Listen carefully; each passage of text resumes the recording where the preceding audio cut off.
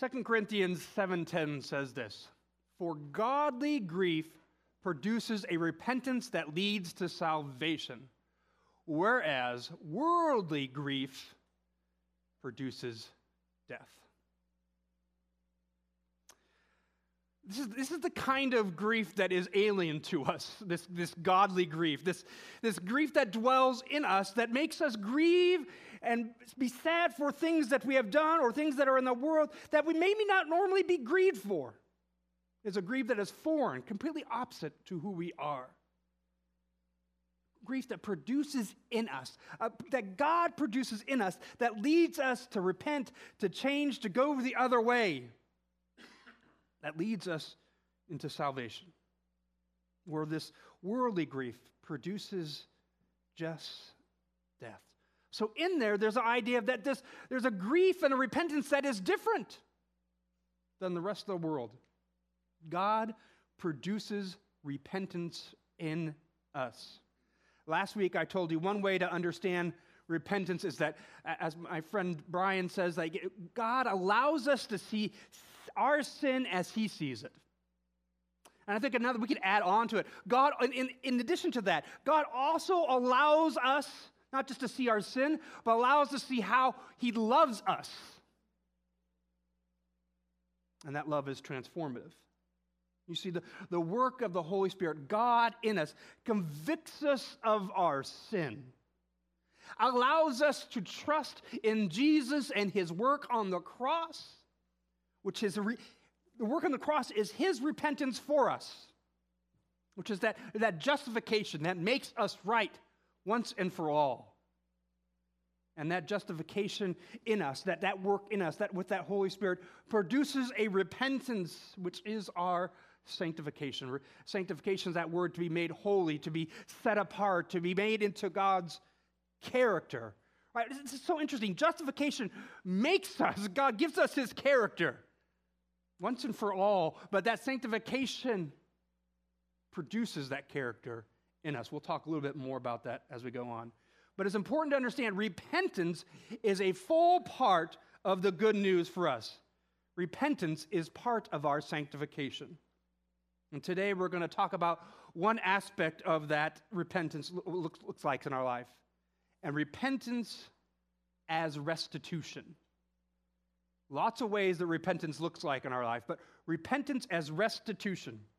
Restitution would be giving back what you stole. Giving back what you stole. Restitution is a fruit of repentance. Repentance is a fruit of sanctification. And sanctification is a fruit of justification. All of this is the work of God in you. He justifies you, he is sanctifying you, and that sanctifying looks like repentance in us, and that repentance in like part of it looks like restitution in our lives. In the movie Kite Runner, I know there's a book, Kite Runner, as well too, but I didn't read the book, I watched the movie. So recommend watching the movie, not for little kids though. I heard great things about the book as well. But in this movie, there's one scene that really grips me. It is Baba, Amir's father, who confronts his son on stealing. And this is what he says. There's only one sin, only one, and that is theft. Every other sin is a variation of theft. When you kill a man, you steal life. You steal his wife's right to a husband. You rob his children of a father. When you tell a lie, you steal someone's right to the truth. When you cheat, you steal the right to fairness. It's an incredible way of looking at the commandments in general, and then of sin, that it is all theft. And when you bear false witness or lie, we steal the truth, among other things. When we covet, we steal God's glory. We steal God's glory and then our knowledge of his ability to actually provide everything that we need. When we don't honor our parents, we steal their honor. When we don't honor the Sabbath, we rob each other of rest. and also God's glory and our time with him.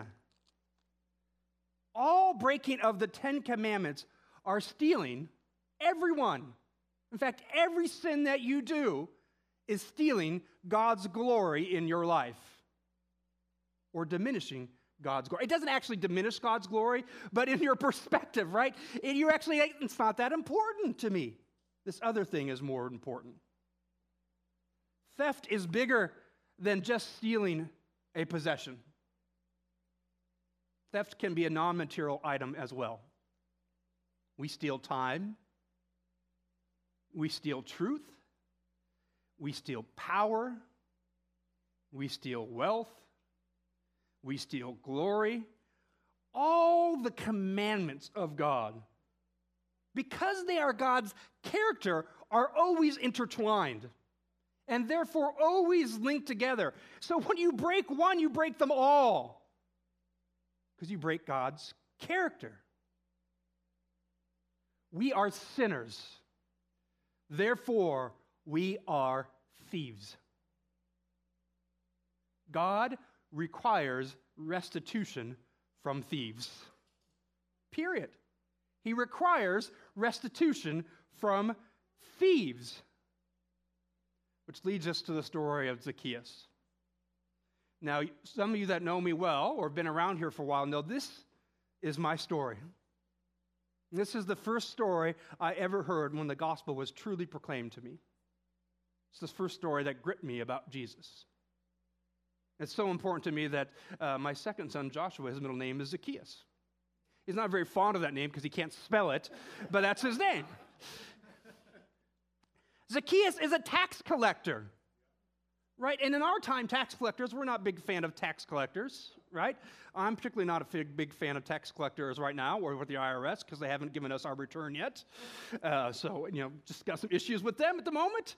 But it's a minor issue in some ways. We're told Zacchaeus is a chief and a tax collector, so he's in charge of other tax collectors, and he's rich, which means he's a really good tax collector. Because the way tax collectors made their money, tax collectors were Israelites that charged other Israelites the taxes that Rome charged upon them. So Rome would hire Israelites to tax the Israelites who were there oppressing with tax. And the way tax collectors, this is what they expect. We're going to contract for this amount of money for each person. But then they were expected to overcharge to make some income to themselves. Everyone knew this. There were actually kind of rules of how much they could overcharge, but there was nothing you could do to a tax collector if he overcharged you when he could charge you anything he wanted. And so as we heard told, Zacchaeus is really rich, means he's a really good tax collector, which means everyone hated Zacchaeus. Right? In the Israelites' mind, there is sinners, lepers, and tax collectors, right? Tax collectors are the worst of the worst because they're stealing, they're betraying their own people and working with their oppressor. Bottom of the bottom. And so here we have this story of this tax collector, the worst person you can think of. And in the midst of the story, there's an unexpected kindness, a grace, because Jesus enters in. And Luke 19:5 says, and when Jesus came to the place, he looked up and said to him. Now, he doesn't know this person. He's never met this person on this earth. But he knows Zacchaeus. He doesn't know them. There's crowds lining the street. Everyone wants to be with Jesus because he's a miracle worker. Zacchaeus climbs the tree because he wants to see. An undignified thing for a man to do at that time. Jesus looks up, singles him out, and calls him by name. Zacchaeus, hurry and come down, for I must stay at your house today. Jesus wants a relationship with Zacchaeus. He wants to break bread, to say, hey, we're together. We belong together. An intimate affair to stay at someone's house and to eat bread. I'm with you. That's what Jesus said. I'm with you, Zacchaeus. Everyone else, they want me, but I'm with you. No one else would hang with Zacchaeus. but Jesus will. I want to dine with you. You are with me. This is an extraordinary act of kindness and totally unexpected. Hear this very clearly. Jesus knows you. He knows everything about you. I mean everything. I mean the things that you don't even know. I mean the things that that you think are in the dark recesses of your mind and heart that you don't want to share with anyone. He knows them. And yet he still wants to dine with you. It's an unexpected response. And then there's another unexpected thing that happens in the story, and it's Zacchaeus' response. What does Zacchaeus do in Luke 19, 6-8? So Zacchaeus hurried down and came down and received him joyfully.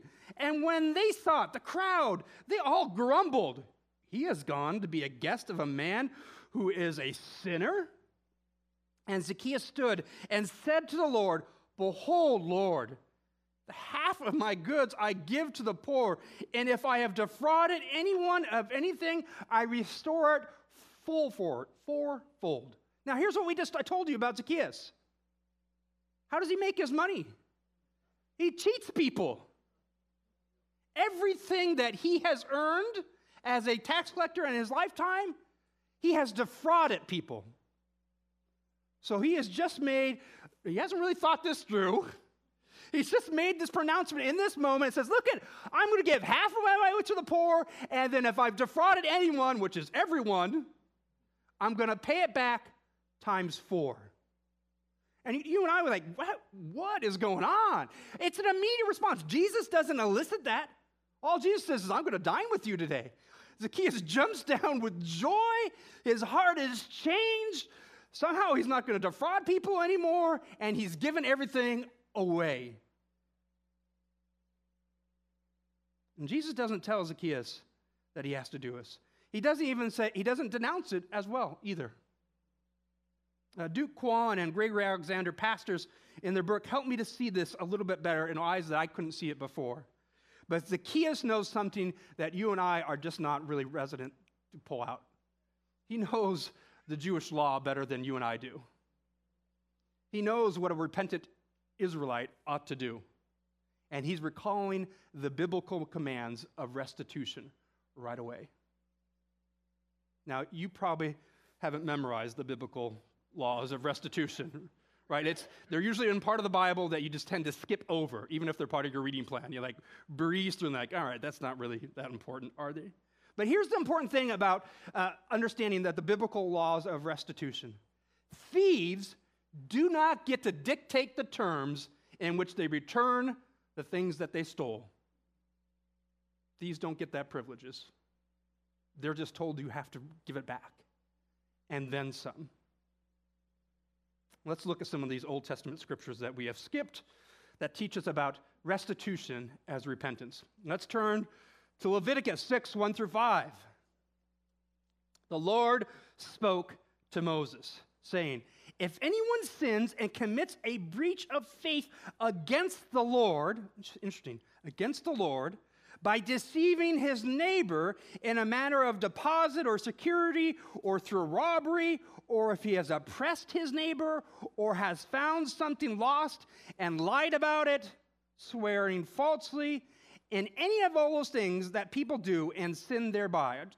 There's a lot of things there. The first thing that says, look at, I want you to understand all those sins against your neighbor are really breaches of faith against God, first and foremost. David gets this sense in Psalm 51 that he knows that his sins are against God first and then against his neighbor and his people in which they commit him against. But in this, did you hear that? There's no finders keepers in our world. If you find something lost, and you say, well, it's mine now. It's not how it works in Scripture. It still belongs to someone, and you need to give it back. That's just part of that. But I want you to understand, this right here, this is describing what justice is. This is God's righteousness. This is biblical.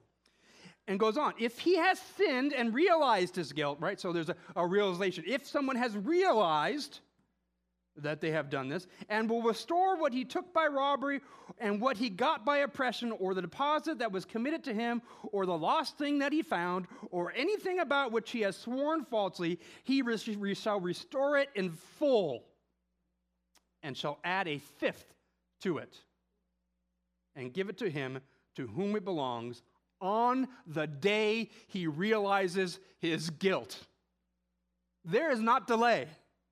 That godly grief that produces repentance, when God produces that repentance in you, and you realize that that day you've done something wrong, that you have stolen something. Remember, it's just not material things. What is your duty? To not delay, to immediately seek restitution, to pay back, according to this, 100% plus 20%, to give it back. All right, that's a big deal. On that day, immediately without day, which is exactly what Zacchaeus does. All Jesus had to say, hey, today I'm going to dine with you. And we don't know what happened, but in his heart, in his mind, there was a repentance, there was a godly grief. God moving in Zacchaeus, and he responds, somehow I've known everything I've done is wrong. I'm going to give restitution today. I pledge it today. All right, Numbers 5 through 8. And the Lord spoke to Moses, saying, speak to the people of Israel. When a man or woman commits any sins that people commit by breaking faith with the Lord, there it is, right? Breaking faith with the Lord. And that person realizes his guilt. I just want to make sure, like, if you don't realize your guilt, like, there's rules in here for you as well, too. So don't think you're out, hey, I didn't know I stole this. That doesn't work either. So just hold on with me, right? When a person realizes guilt, he shall confess his sin that he has committed, and he shall make full restitution for his wrong, adding a fifth to it and giving to him to whom he did the wrong, right? So there is a verbal apology, and then a thief has to return what he stole, right? If someone steals something from you, maybe something significant, a verbal apology is great. Return what you stole. The thief doesn't get, I'm sorry I stole, and get to keep what he steals, right? That doesn't really connect the dots. There's got to be confession and full restitution. Some of you in this congregation have gone or are going through AA. Here's what I would tell you about people that have gone or going through AA or really worked the steps. They actually understand repentance better than the ordinary Christian, because the steps forces them to go through repentance. Steps 8 and 9 are about apologizing, righting your wrong, and making amends. That means it's not just okay to say you're sorry, but you have to make amends for what you have done to them. Now, a person in AA probably hasn't stolen necessarily a material thing, but they've stolen lots of other things. They have to make full restitution. And making full restitution means at great personal cost. No matter the cost, you have to make amends. And this is really important because you and I know this if we live this out, to really begin to live in the freedom in which God is giving us. We know there is not a cost in which we can't pay. We know there were no deposit. Everything has to be in for the Lord to make amends. Hold on, I know, like, this sounds really works-based, Tracy. Like, wow. But the important to understand is that AA gets thieves don't get to dictate the terms. Alcoholics don't get to dictate the terms of their healing. Sinners don't get to dictate the terms of their salvation. All this is because this idea is the justice and the righteousness and the character of who God is. It goes on in that Numbers verse 8. But if a man has no next of kin to whom restitution may be made for the wrong, the restitution for the wrong shall go to the Lord for the priest, in addition to the ram of atonement, which atonement is made for him. So here's the question, like, okay, what if I stole something, material or non-material, and the person is dead? I'm free, right? I don't have to do anything. No. That restitution has to go to the next of the kin. Is there a limit to how far that next of kin is? There is no limit. It could be the 12th grandchild. Generations down the road. It doesn't matter. Next of kin. And even if you can't find out what the next of kin is, where does it go? It goes to God, particularly to the poor.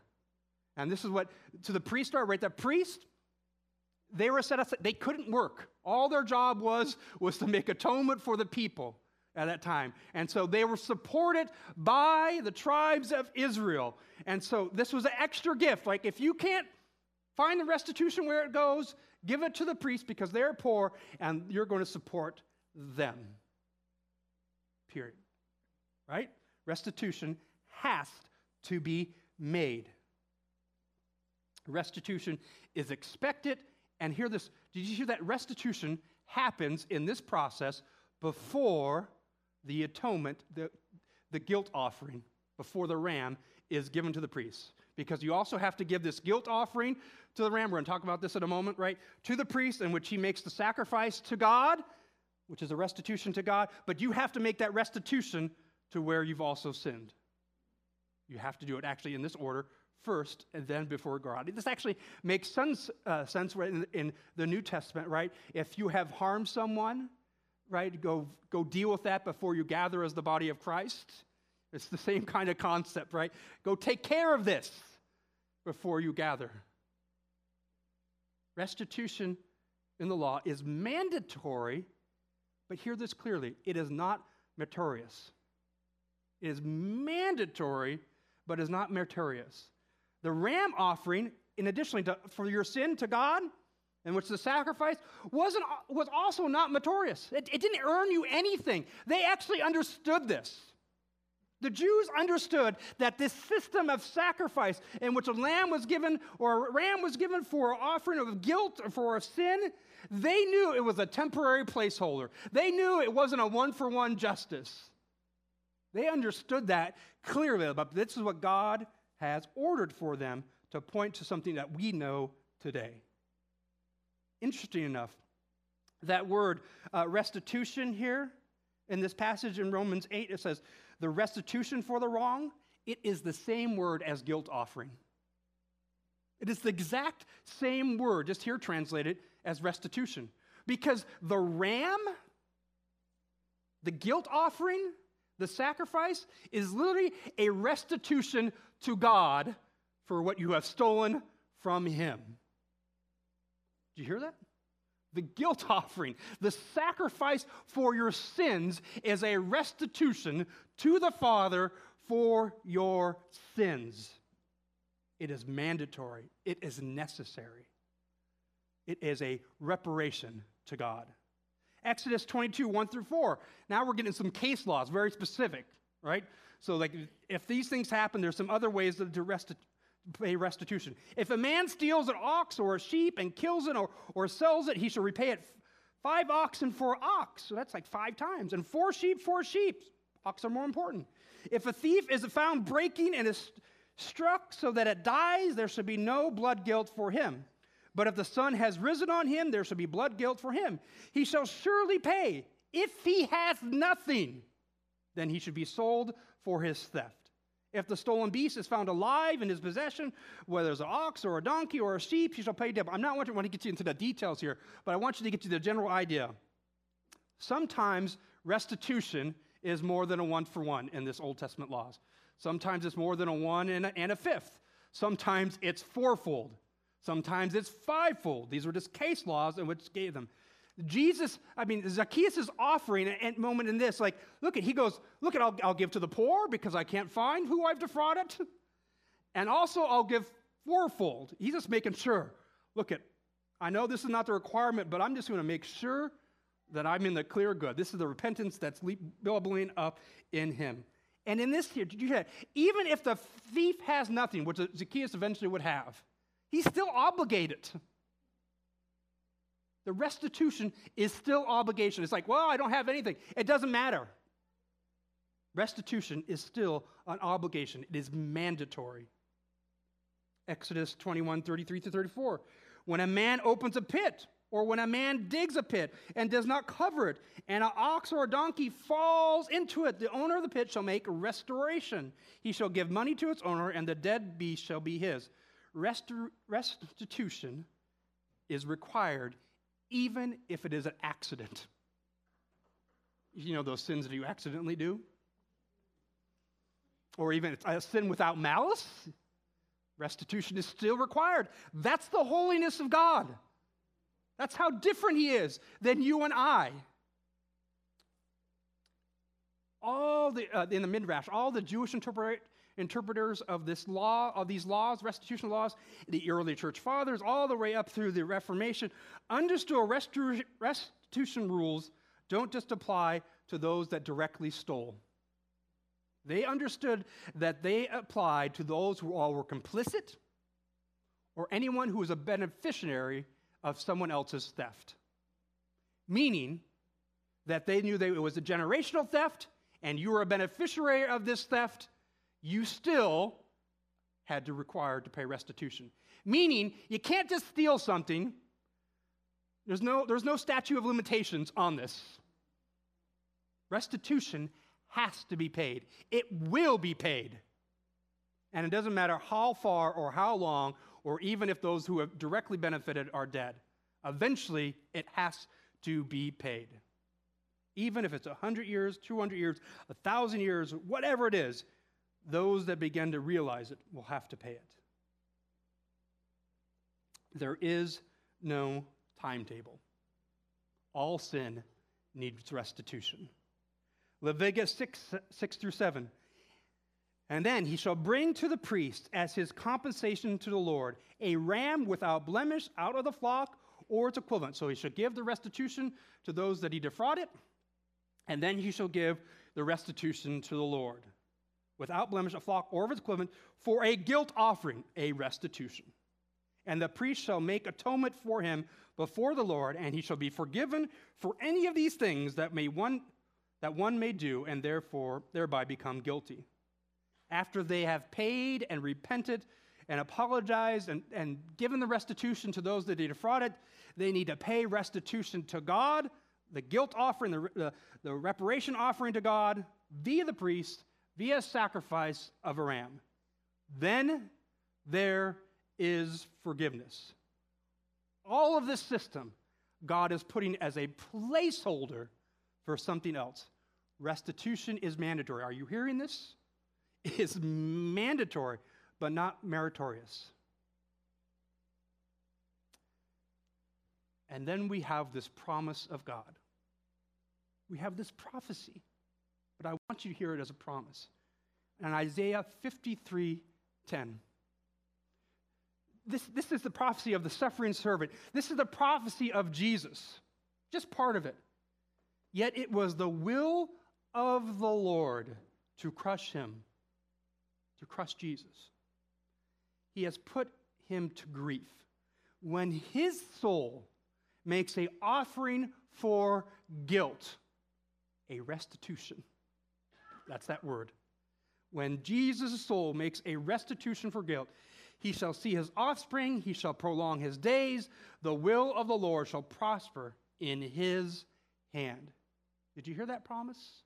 I mean, I made it quite clear. This is the promise 600 years plus before Jesus comes to this earth that God says, listen, I'm going to bring my son, and he's going to be the restitution for all sins.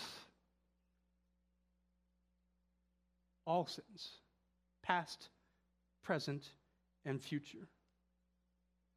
Jesus' soul will make an offering, reparation to the Father on our behalf. Jesus will make a restitution for a sin that is not his. Did you hear that clearly? Jesus makes restitution for a whole lot of sins that aren't his. This is his character. He will give back to God what was stolen from him generations and generations beforehand. all sin needs restitution. He's gonna pay restitution for sins that are yet to come. He has paid that restitution once and for all. Are you hearing the good news? Are you hearing it? In Jesus, we have the good news. He repents and pays a restitution that is not his and that we cannot. He models for those that he pays restitution for. Jesus, you ask sometimes, why does Jesus actually do the things he does on earth? One of the things why he comes to earth, and one of the things that the New Testament expounds on who he is and those stories they have, is that he models repentance for us. He's coming as a human to model what does repentance look like in this life. He's baptized. How is he baptized? He's baptized into a baptism of repentance. Does Jesus have anything to repent for? No, except for all our sins.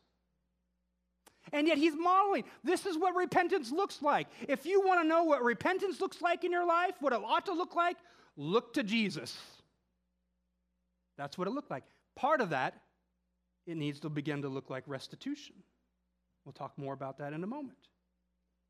Justification, his restitution for us, is a one-time act. It is finished. That restitution on the cross makes us righteous. It guarantees our righteousness.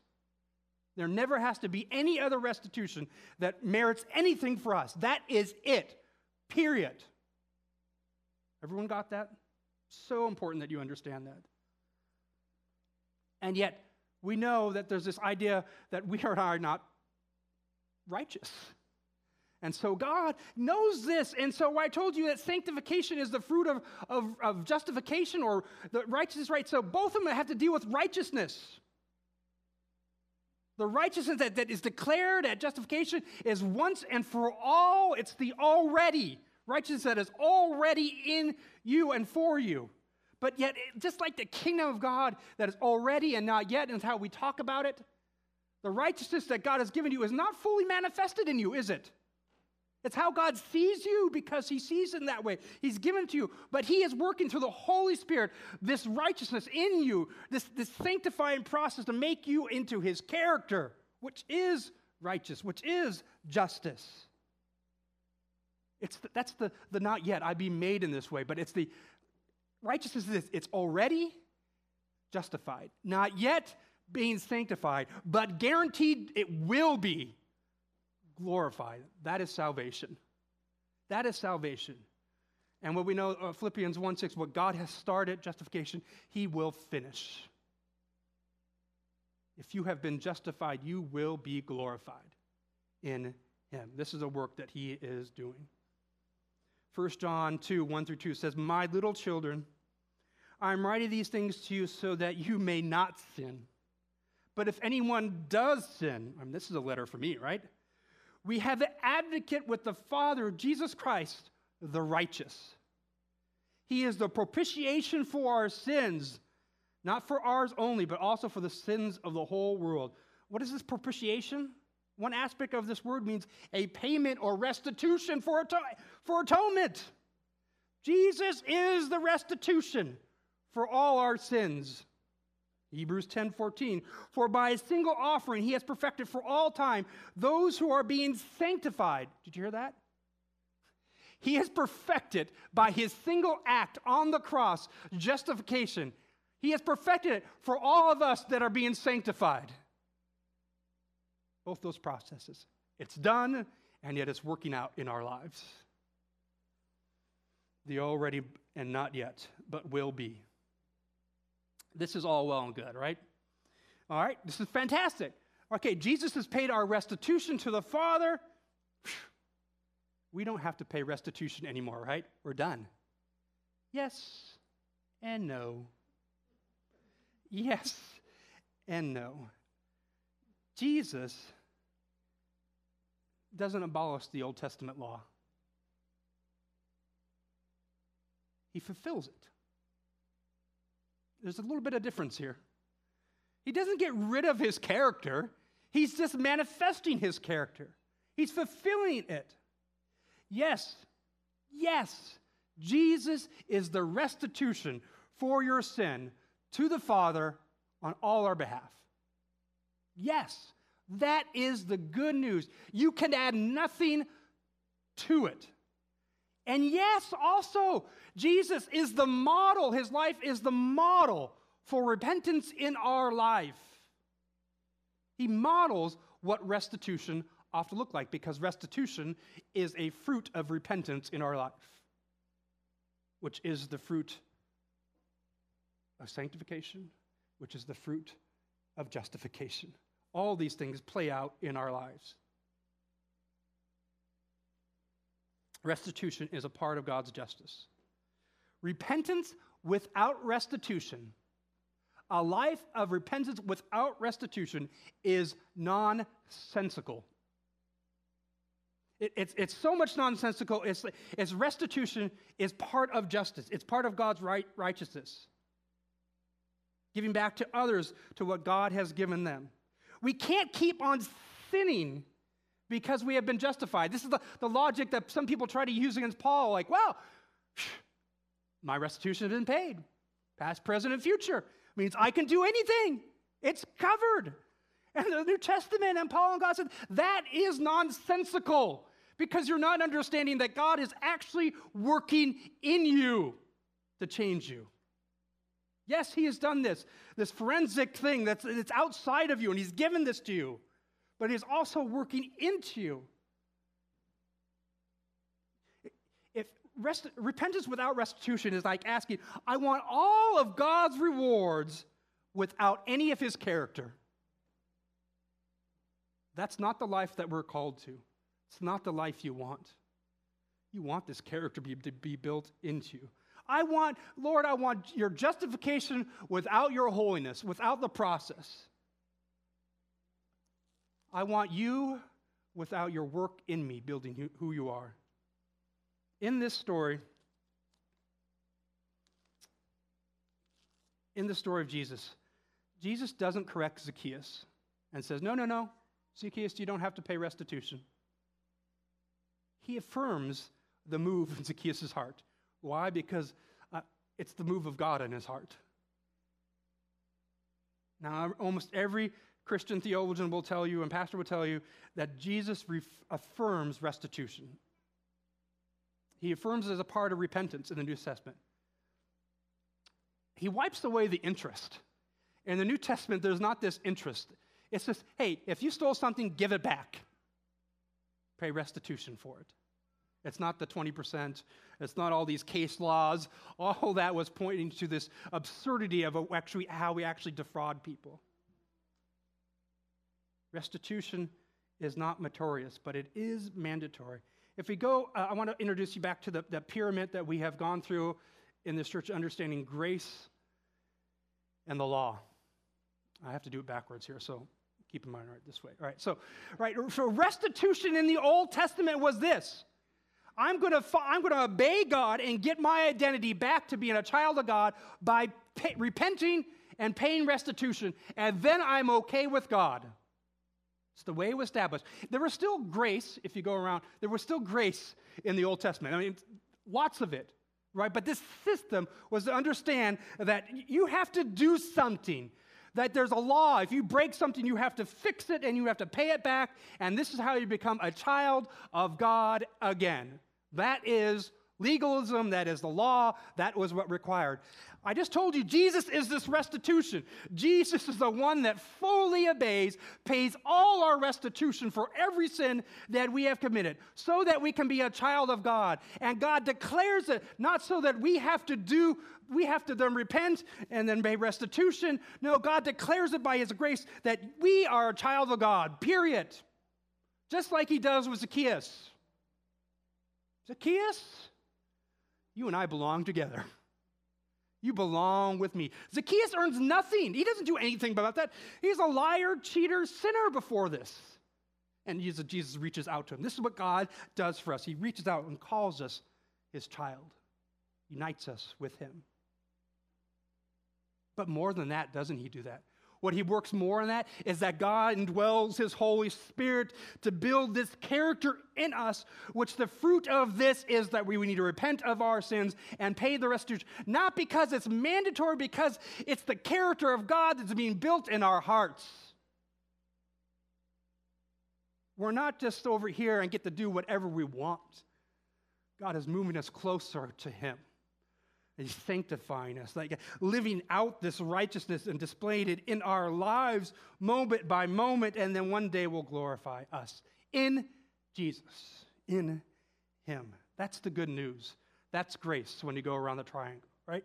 Jesus has to go around the triangle this way, and he gives it to us, grace, this way. Restitution is always required, and it has been paid. Restitution is the fruit of repentance. Repentance is the fruit of sanctification. God working, the indwelling Holy Spirit working in us. And sanctification is the fruit of the justification, the grace of God that he gives us and declares to us freely. What does repentance look like in your life? Is it just to apologize to God? You come here every Sunday, say the prayer of confession, I'm out. Maybe you go before a priest and say your thing, repentance, and I'm out. Maybe it's apologize to others. Or is it paying restitution as well? We as Christians need to learn that repentance means work on the steps. Work on the steps. Work on the steps of the Holy Spirit in our hearts. I'm not saying go out and figure out everything you have to pay restitution tomorrow, because I guarantee you, you're not going to know. But God's slow. I think God works in your heart at the pace in which sanctification looks different and a different speed for all of us, at the pace in which you can handle, which you can understand, and which God is moving in you. And there's a life of slowly restitution. And here's the thing about restitution, I think, in our lives. It becomes so much easier the farther along we are with him, because his character is being built further and furthermore. And we're not holding on to those things as much. It's not meritorious. It's not, you don't earn anything from it. It is the fruit of God's work in you. So much glory. So how does restitution look like in your life? Or how does it need to look like in your life? That's my question for you this week. Perhaps, I'm not recommending going home and trying to discern this by yourself. I'm not saying, hey, you need an answer by next week. I don't know. I'm saying ask the question. Ask the question to God. Ask it with the body of Christ, with others. Discern it with others. As we confess our sin, let's ask, everything is a theft. How is God working out his repentance in me? How is he working out that restitution, knowing that it's fully paid already? Next week, we're going to talk about the fruit as repentance as repair in our life. Let's pray. Gracious Father, Almighty God, I am so thankful. I'm so thankful for these people in which I see demonstrated your grace, your work. Maybe at times that we individually can't see it in ourselves, but Lord, I see it in the people around me. I see it in the people in this congregation. I see it in the body of Christ. I see God working. I see repentance. I see us, each and every one of us struggling. I know in my heart I struggle, Lord. You need to reveal the sin in me. All the actions and all the deep-rooted sin in me. And Lord, help me repent, not just to apologize to you and to others, but to make restitution, not because it earns me anything, because I want to give back what I've stolen. Because you're working a character in me that is yours. You're working a character in this congregation that is yours. Lord, we give you thanks for the freedom that Jesus pays on our behalf. This full restitution, a debt that you and I can never pay, Lord. I'm so thankful. Help that justification, help that sanctification be manifest in this body and the body of Christ around the world. We pray this for your glory. And all God's people said, amen.